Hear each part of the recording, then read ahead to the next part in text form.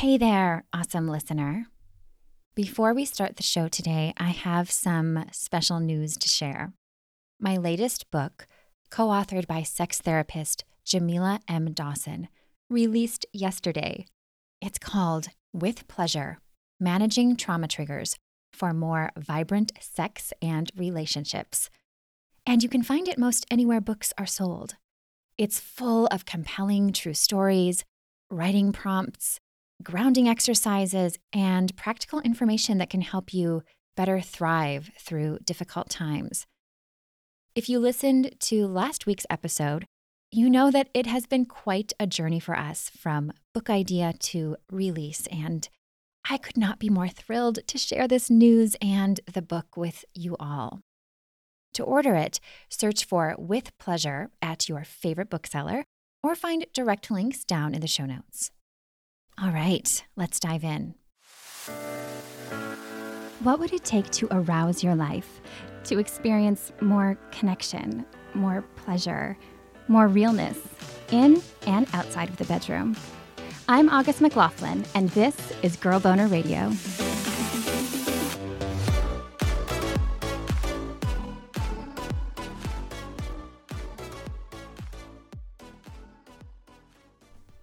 Have you ever experienced something that you had been longing for without fully realizing that you'd been desiring it?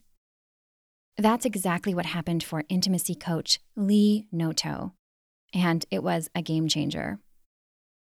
Lee was living in New York City when she reached what she described as a really pivotal point in her journey, professionally, sexually, and emotionally.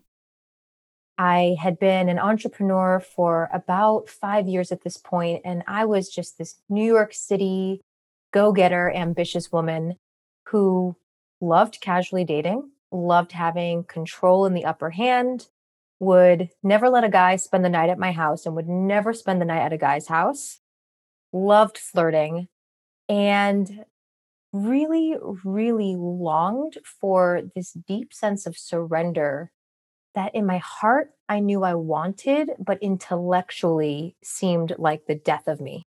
Meanwhile, she had been thinking about someone in particular. I had met this man who totally friend zoned me for like 4 months. They met at a public speaking workshop that they had both received free tickets to. She called it a divine meet cute. And I was not looking for love or really anything at this time, but happened to cross his path. And the funny thing is, the day I met him, I told him, I think you're the man I've been asking for. And I meant that in a professional context because the kind of conversation that we found ourselves in led me to believe that he was the man I was asking for from the universe that would be the man that I led intimacy work with. Lee was already an intimacy coach at the time, and she'd been thinking about bringing in a male perspective to round out her work, make it feel more complete. So, about 2 months through our friendship, when he was giving no signs of any sexual energy or anything other than platonic friendship, I remember being on a call with my mom, who lived vicarious through me and my New York City dating life. And I said, Mom, I really think I like this guy. I know I've been telling you about the other dates I've been going on, but I think there's something special about this guy. And I started to become aware of a desire for something more, but a confusion because there wasn't that typical sexual charge that I had with other men where I would see them and just want to jump their bones. There was something much slower and steadier about our dynamic. And that confused me because I was like, is there a spark here? Do I want to kiss him? Do I not? Are we friends? She said it felt as though he was calling her entire identity into question, an existential dilemma, partly because I longed to be touched and held by him. And this confused me also because typically I could say to a man, ravish me, take me, like, let's go do unspeakable things in that back alley. There was just such a different dynamic here. So I was the one making the moves and doing some of the courting, which was interesting for me. And I was the one asking him out and initiating plans.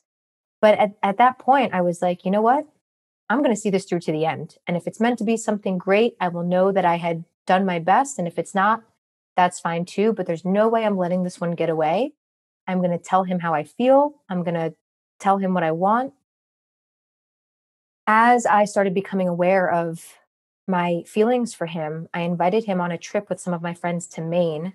We worked with some psychedelic substances on that trip, and I was completely open.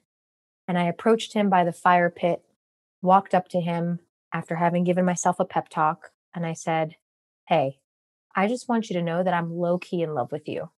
It had to be low key because obviously, if it were too forward, I would blow my cover. So I was like, low key, I'm low key in love with you. And he said, "Thank you for sharing that." And that was it. If that had been a scene in a rom-com or a sitcom, she would have felt completely crestfallen. Thank you for sharing that would equal rejection. But this was Lee's reality, and she thought his response was great. Because the pep talk I gave myself was, Lee, do not be worried or in expectation of how he's going to respond.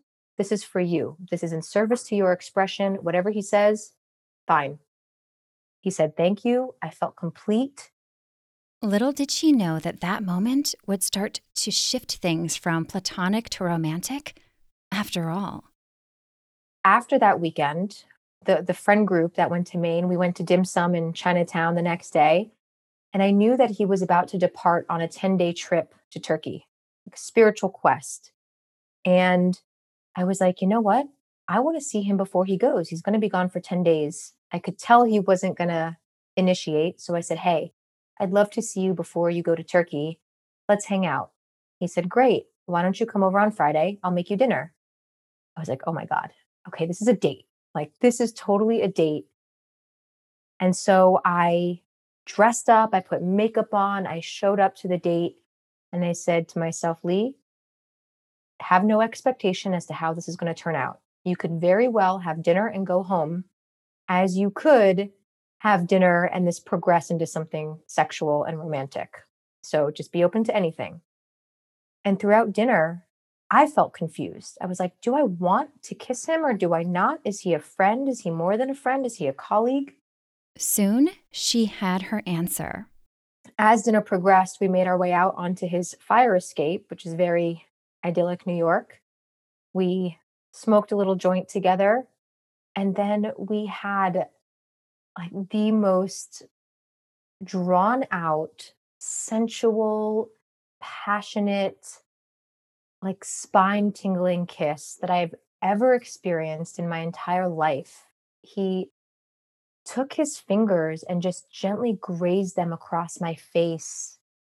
And I knew it in that moment. I'm like, okay, here we go. The way he spaced it out was as if there was not a rush in the world. And I couldn't do anything if I tried to speed it up, to deflect. Like, he held me there with such energetic presence that it just like shattered me in the best way. And that eventually led to this like heart opening kiss that like I will never forget. It was incredible. Lee told me that that first date was the start of a surrender she didn't even realize she was participating in, the kind that she had been longing for. And when he returned from Turkey a few weeks later, she delved deeper into that surrender during an evening of kinky BDSM play. It started with an invitation. I remember receiving a text from him: "Come over wearing a dress and do not wear panties or a bra." And I was like, oh my God. Like, yes. Lee immediately scrambled to put herself together and get to his place as quickly as possible. She followed his directions precisely, something she was not used to doing. Normally, she was the one directing. And so I showed up at his apartment. As soon as he opened the door, he put a blindfold on me, like in the doorway. I could not have stepped in to know what was going to happen. Yet, what I will say is because we had cultivated such a deep relationship in the months prior, I felt completely emotionally and psychologically safe to surrender. I had no question in my mind that evening as I was progressing through it that anything was going to be beyond my boundary. He took me into the apartment, he hoisted me up on the counter, and I was sitting on the counter. And with no warning, he was completely silent. He had tools and implements, feathers and different sensation tools. And he would just come around and touch a different part of my body. Sometimes it would be my cheek. Sometimes there would be a squeeze at my leg or my inner thigh. I didn't know what was coming next. He was silent. There were no words. There was just anticipating and dripping with pleasure and mystery about what was going to come next. And so I was just like following the trail without knowing what was going to appear, what I might feel emotionally, physically.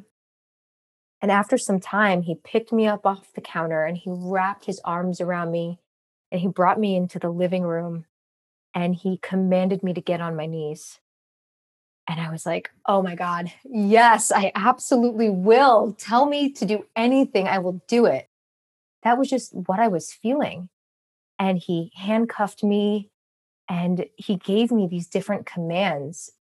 The way I felt in my body, I think, is even more important than the things that were happening because he beckoned me and I followed. There was this like insatiable desire to know what was next in a way that I had never experienced that before. Because in this situation, I had no control. And there was something that was simultaneously new and scary about that, and something that was titillating and just, it felt like I was living for the first time.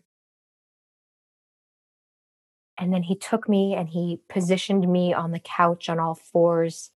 And he had this beautiful technique with this leather cat o' nine tails toy.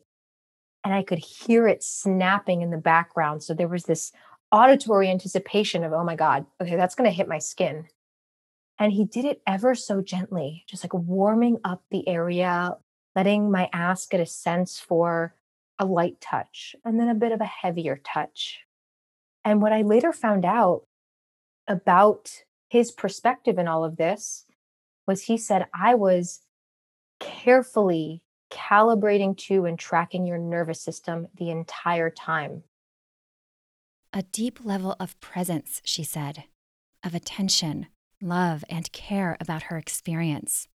That I've never in my life experienced before. And I'm getting teary as I say it, because while this was certainly pleasurable for him, he made sure that the number one priority was that this was pleasurable for me and that I could gain something out of this experiential, extravaganza about what it feels like to surrender and how powerful that is. In fact, how powerful it is to surrender instead of to control all the time.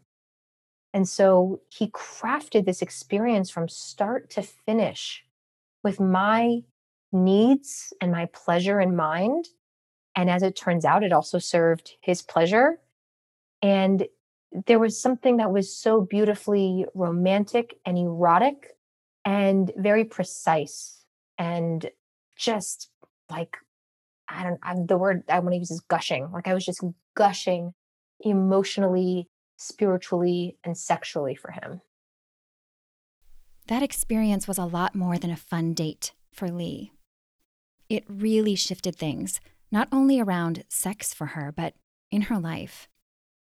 This idea of surrender, this embodiment of surrender, has given me access to the deepest parts of myself that I have longed to know and to be intimate with for my entire life. I've always known that there was something that I couldn't put my finger on that I wanted to feel. I I could feel it when I would write erotic poetry, that there was this like huge energy that couldn't be contained. And I thought for many years that I would satisfy my appetite for that energy by controlling, by being the dominant energy, by being the one who gives commands. And certainly that satisfies me in some way. And the way that I have really come to satiate that part of me is through surrender.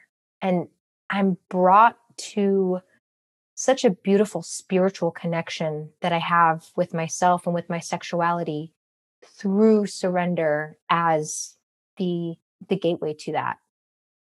The embodiment of that concept has shown up and supported me in my work, in my business, in teaching other women how to do this in a way that feels authentic and safe for them, in my relationship with my family, my friends, money, my partner. This idea of surrender has been completely reframed in my mind and has allowed me to live such a potent, powerful, and beautiful life. It's changed my whole life.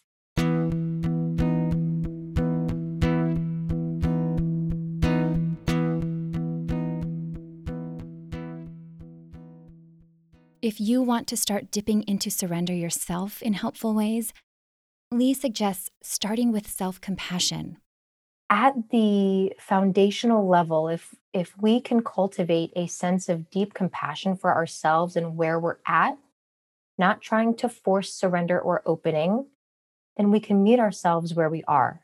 And when we're able to do that, naturally we feel more prone to open.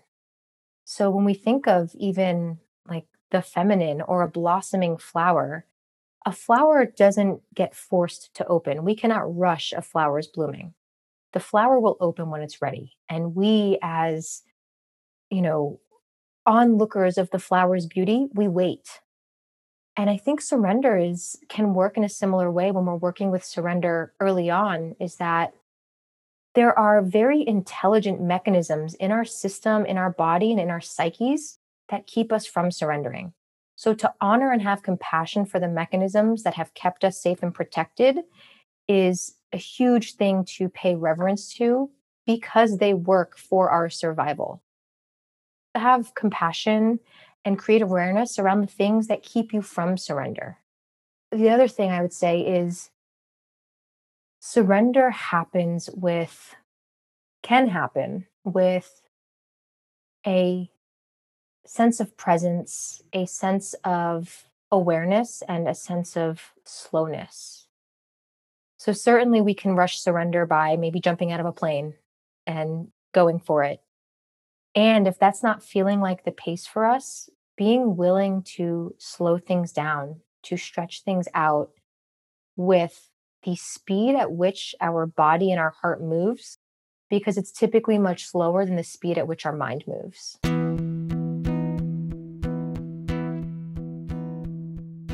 Lee told me that one of her biggest breakthroughs around surrender was realizing that being ambitious or powerful and embracing surrender, they're not mutually exclusive.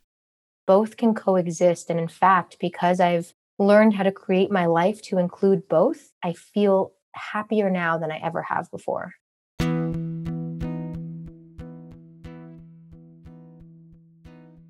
The thing Lee is most excited about now is an offering that she's releasing with her partner, the man who created that erotic experience with her. It's called Become the High Priestess. She described it as a journey for high-achieving women who want to create conscious partnership where they can learn how to open their hearts and surrender to themselves, with the overall intention of attracting the right partner and creating an intentional partnership. Learn more at becomethehighpriestess.com. You can also follow her work and musings she shares about her personal life at Lee Noto on Instagram.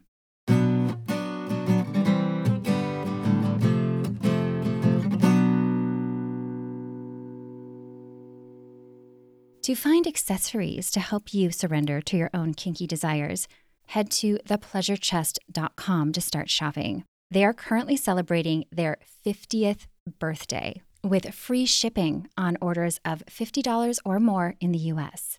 Click kink in the menu bar at the top of the site to explore 2 curated collections, Awaken Your Senses and Kinky Couples. Again, that's The Pleasure Chest at thepleasurechest.com.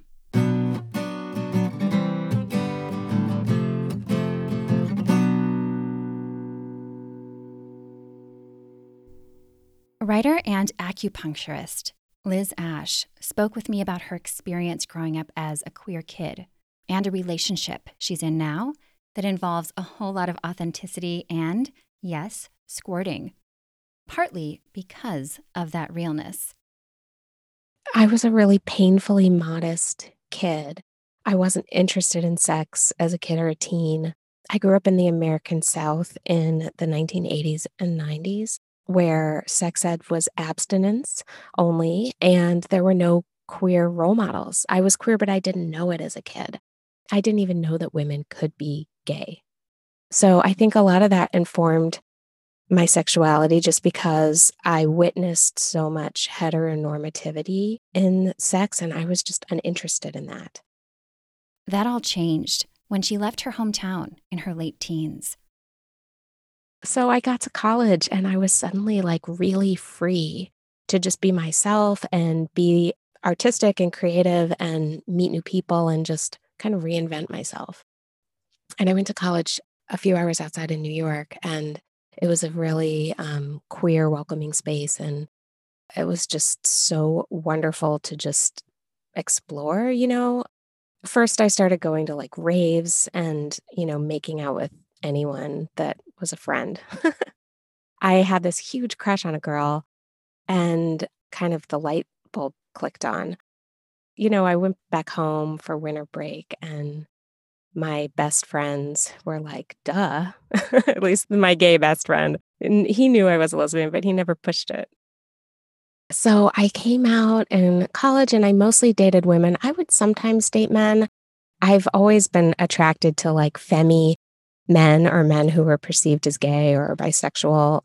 I tend to like more masculine women and more feminine men. So it took me a while to sort of figure all that out and find the language for it. During her mid-20s, Liz started going through what she considers a quarter-life crisis. It was after September 11th. I'd been dating a woman. It was not a healthy relationship. We broke up. I had a huge death in my life. The painter who I worked as an assistant for passed away. And I was so shook by September 11th because I was living in New York at the time and struggling with anxiety and depression. It was just a really hard time. In any event, the way that my best friend phrased it at the time was he went away for the summer with his boyfriend. And when he left, I was a lesbian artist with bleach blonde hair and thrift store clothes. And when he came back at the end of the summer, I had brown hair. I was wearing clothes that I let my mom buy me at Banana Republic. I was dating a man and I'd enrolled in medical school. He was like, what happened? A lot had happened. Well, first I randomly on the subway ran into an old friend who ended up becoming my husband and my son's father, which I would never have predicted. But his comfort and familiarity felt so good. We ended up starting to date. And I just was in such an unstable time in my life. I really wanted a career where I could help people feel better. So she enrolled in holistic Chinese medical school in New York. So it was a really big time of transitions. And I was in that partnership for a number of years. I felt like I had to compartmentalize myself or sort of kill off my queerness while I was in this monogamous relationship with a man. Even though internally I really didn't, but like in a way I did, it was some of each. And I knew that going into the partnership, and I just pushed it aside because that was all I could do at the time. I told myself this is a sacrifice I'm making, and it's okay because I'm an artist and I'm going to make art, and that's going to scratch that itch. Only it didn't. For Liz, she said, making art, it didn't scratch the itch of being a sexually embodied, liberated creature. And so I had to find my way back to both because I had given up art while I was in Chinese medicine school. It was extremely consuming and challenging and science focused. And I wasn't writing or painting when I was in school or in the early years of my practice. And I also had a child during that time. So all of those things together inhibit, alone time and creative flow and all that stuff. And being in a monogamous relationship, since I'd agreed to that, I couldn't really express my queerness, with other people. I did still do things like go to Pride and I identified as queer, but I felt misread as straight all the time. That led her into a bit of an identity crisis, she said, as she lost touch with her sexuality. And when that relationship ended, she started to really reclaim it. I just started really, I guess, taking an interest in my sexuality again. I'd had it sort of locked away for so long. And dating women again, experimenting with kink, just really getting interested in sex and sexuality as a big part of just letting myself be free again. Like I'd felt that first year in college, I'd felt so free and I needed to find that freedom again. And now I'm happy to say I live with that freedom in a pretty daily way.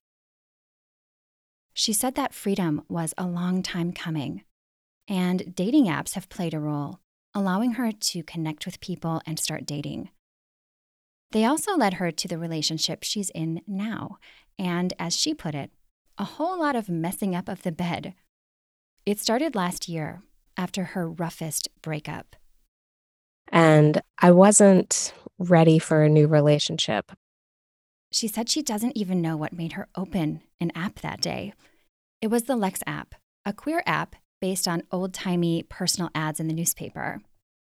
Lex is short for lexicon, and they promote the idea of text first, selfies second. So I opened Lex and just saw this ad. It had just been posted. It was just this really cute ad, and it was something about like nutritious butch seeks thirsty femme or hungry femme or something like that. I don't remember. It was cute. And it links to the person's Instagram. So I went to her Instagram and I was like, oh, wow, she's like really cute. So Liz responded to the ad, and shortly after, they set up a date. At the time, they were both freshly out of relationships. I think we both had the sort of pandemic woes and we're feeling isolated and we were just both kind of looking for a flirtation. And so it started that way. And then it turned into like COVID consent talk and then sex consent talk and phone dates and first dates. And we just kind of slowly embarked on this relationship. And now it's been about 8 months or so. So who knows? Like, we're figuring it out as we go along. But it's a really lovely connection with a lot of serendipity. Those happy happenings along the way have definitely made their way into the bedroom. In fact, when the two were flirting back and forth through the app initially, they realized that they shared something steamy in common. Getting there took some strategy on Liz's part. The first message I wrote her, she didn't respond to. And I was like, I really want to meet her. She's really cute. How can I get her attention? So I made some bold statements. She had posted an ad. It was kind of a pun on that, how much wood could a woodchuck chuck? But she said something about how much cum could a woman come. And so I wrote something kind of brassy back, like boasting about how much I could come. And she wrote back something kind of boastful too. And then she said, sounds like we could really mess up a bed. And we do. We really do. There's a lot of laundry. When you're partnered with a woman who squirts and you squirt, there's just a lot of strategies that don't actually get put into place properly in the heat of the moment, and then just a lot of laundry. Squirting isn't just this cool thing that happens during sex for Liz. She's pretty passionate about it. She told me she loves bringing light to it. I have strong feelings and opinions about it that are kind of all over the place. I don't know if there's an organized way to say it, so I'll just see what happens. But for me personally, squirting isn't just a physiological thing. I really think it's an emotional and empowerment thing. Just from my own experience, I had very fulfilling and stimulating sex for all of my 20s and into my 30s. And I didn't squirt until like my mid 30s. And then once I started, it was like out of control. I just like talking about it because I like demystifying it and I like normalizing it because there's not a lot of, well, now there's more information, but there's a lot of bad information about it too, because people don't understand it. And, anytime there's like some sort of sexual function that some people have and some people don't, it's bound to get weird. So I don't think that for me personally, I can only speak for myself, that I could have opened up energetically in my pelvis and in my heart and in the connection between the two until I really like owned who I was and felt really confident in my sexuality. For me, what came of that and healing a lot of old wounds, like squirting was what happened, like a heightened sexual experience. So, some people like just come through like their clit. Some people come through like the G spot, which is typically where the squirting comes in. But once the like wishbone of the G spot and the clit is activated, then anything can cause squirting. It doesn't have to be like rubbing against that little spot in the vaginal canal. Like if like I'm really turned on, that whole mechanism is like really engorged and hot and turned on, like even a kiss could make me flood. For me, it's very much emotional. Like if I'm shut down emotionally, I'm never going to do it. So I think there's a real connection between the heart and the pelvis. I mean, I'm an acupuncturist, so I talk about the body a lot, but that's how it seems to me.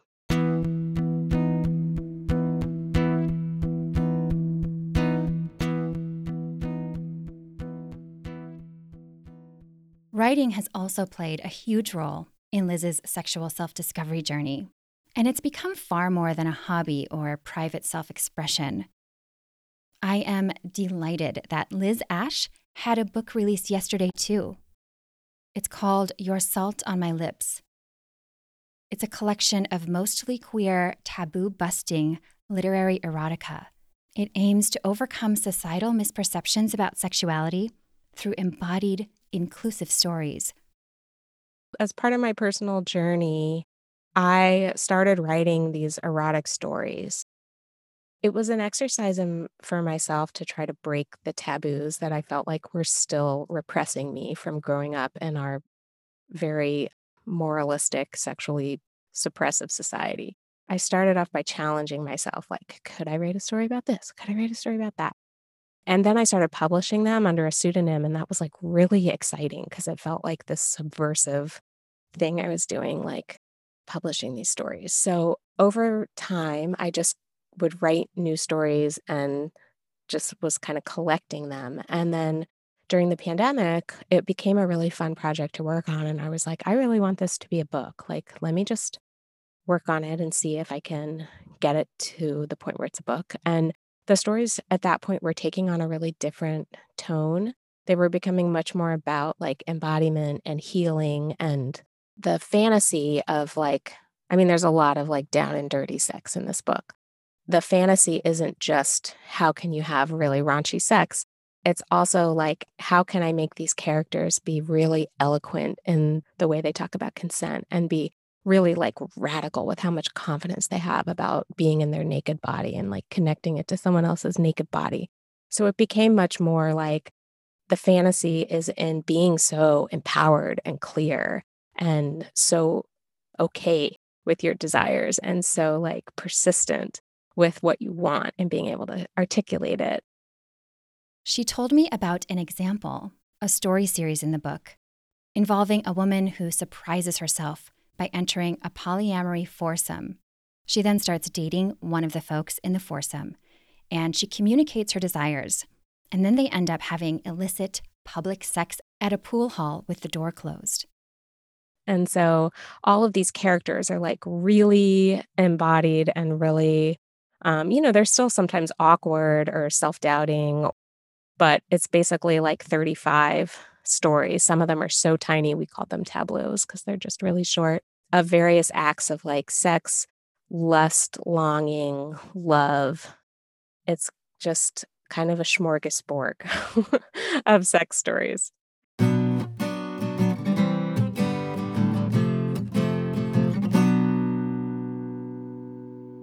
Learn more about Liz Ash at lizash.com and order your Salt on My Lips in ebook form through the link in the show notes.